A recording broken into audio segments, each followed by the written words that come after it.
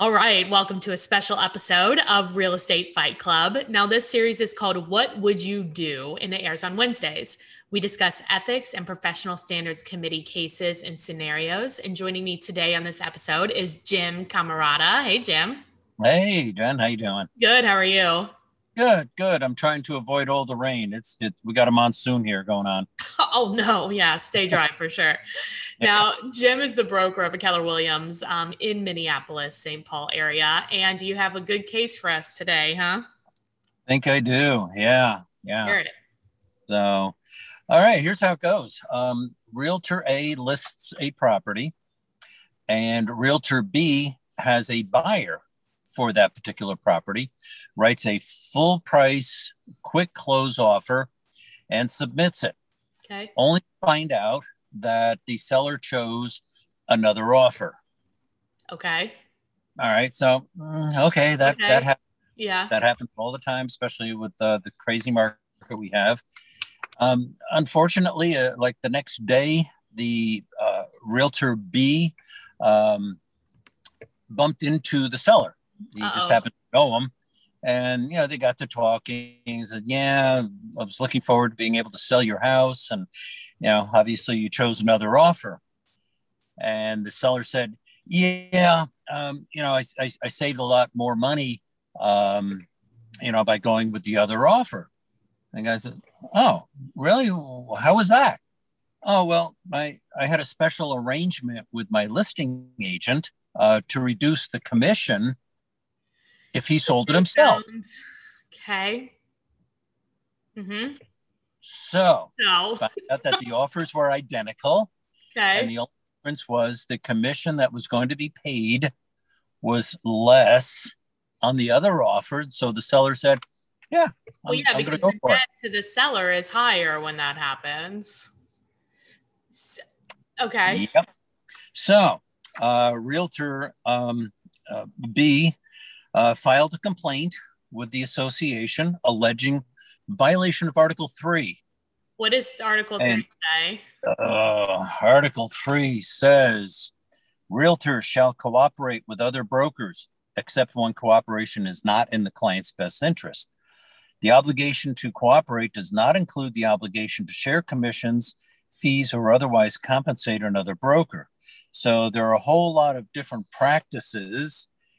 And let's see, which one is it? Anyway, I'll come back to that. So here's what happened. Well, wait, Uh, let's talk first. okay. Okay, before you tell me, let me guess what happened. Is that the conclusion?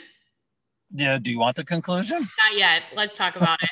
So, Okay. okay, in our MLS, well, up front, the commission is negotiated with the seller, and then that is in the listing contract, which in Correct. I believe both of the MLSs I work in, it is disclosed if there's a variable rate commission, which is what this is, Yep. right? Absolutely. But the question is, so we're not talking about, and I want to back up. Stop reducing the commission if you have both sides. But anyway, I guess maybe I that's know that's a whole nother discussion, Jen. I'm gonna do that. We should do that on the regular Fight Club. Like, should you Yeah. Well, reduce? I guess we're not allowed to talk about that. But yeah. Well, my thought on that is that agent knows what he or she is worth.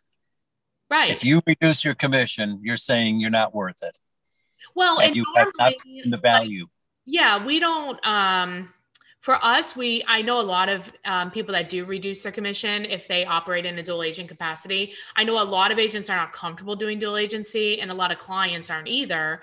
But I'm comfortable doing it. Many of my clients are, some are not, and that's okay. Yeah. Yeah. Um, but here's the thing: like, I ask them if I'm competing against another agent, and the other agent is like, well, their whole sales pitch was they'll reduce their commission if they have double dual agency, and it's like, well, how hard do you think they're going to work to find you a buyer when they're getting paid full commission on a different house? I mean, what is their percentage of times that they do dual agency? Guaranteed it's less than mine. Mm-hmm. You know what I Yeah. I don't that often either. Although this new listing of mine, I will be, because I've had people contact me directly, Yeah. and I'm very upfront with them. And am I going to discount my fee? No, No. no, because I'm working twice as hard. Yeah. So, but that's a discussion for another. Okay, so then the What question we can do. is this an ethics violation? So the code that you read, it didn't talk about the disclosure of it. It just said that, what did it say? Okay, I'm going to jump down to 3-4. Okay. Realtors acting as listing brokers have an affirmative obligation to disclose the existence of dual or variable rate commission arrangements, i.e., listings where one amount of commission is payable if the listing broker's firm is the procuring cause of sale, and a different amount of commission if payable if the sale runs through the efforts of the seller's agent or cooperating broker. The listing broker shall, as soon as practical, disclose the existence of such arrangements to potential cooperating brokers, and shall, in response to inquiries, disclose the differential that would result in a cooperative transaction. And so this is what the realtor was alleging, that it was not disclosed to him because the buyer would have offered a different price and terms to make up that dollar difference. Would have known. Had known. But if it's required in the MLS to be disclosed, is it then thus disclosed? They did not disclose it. In our multiple list in our area, there's a little box that you check. Right. Is this a variable rate commission? That box was not checked. It was not checked. Oh, then yeah, I think that realtor's in violation. That's pretty clear. Yeah, and that's exactly how the panel found that realtor in violation. You've got to disclose it. I mean, that was an unfair advantage because of non-disclosure. Okay, so let's back up and talk about disclosure. And I think we've actually talked about this before. So if the box was checked, is that considered disclosed? Yes, because it'll appear on the multiple listing. And then they're done. And then they say, well, I did disclose it. Yeah. But they didn't disclose it in this particular case. Yeah, they're in trouble. So what is the fine? Fined. What is the fine for something similar to that or like that? Or what happens? How do the fines work? Yeah. Sorry about that. I got another call coming in. Sorry, back. No problem. That depends on the circumstances surrounding it. Every hearing that I've ever attended is very, very different, and the conclusions are different because of the makeup of the panel members. Okay. If this person has had a history of violations, that person's going to get really hit with a hard fine. Or if it was just so doggone blatant of a violation, I've seen fines of up to $5,000. Well, but if your commission is, just to play devil's advocate here, let's say your commission on that deal on the one side is $15,000. You get fined $5,000. Yeah. Still up 10. Yeah. So a lot depends on all of the facts involved. I mean, if it was an honest mistake, it might be just a slap on the wrist, a letter of reprimand that goes in your file and stays there for 2 to 3 years. Or it could just be, you got to complete 3 hours of continuing ed on ethics. On how to check a box. How to check a box. Yeah. That's crazy. Yeah, because I mean, that's the thing. Like, we entered into the MLS, but nobody checks if the MLS entry matches the listing contract. Yeah.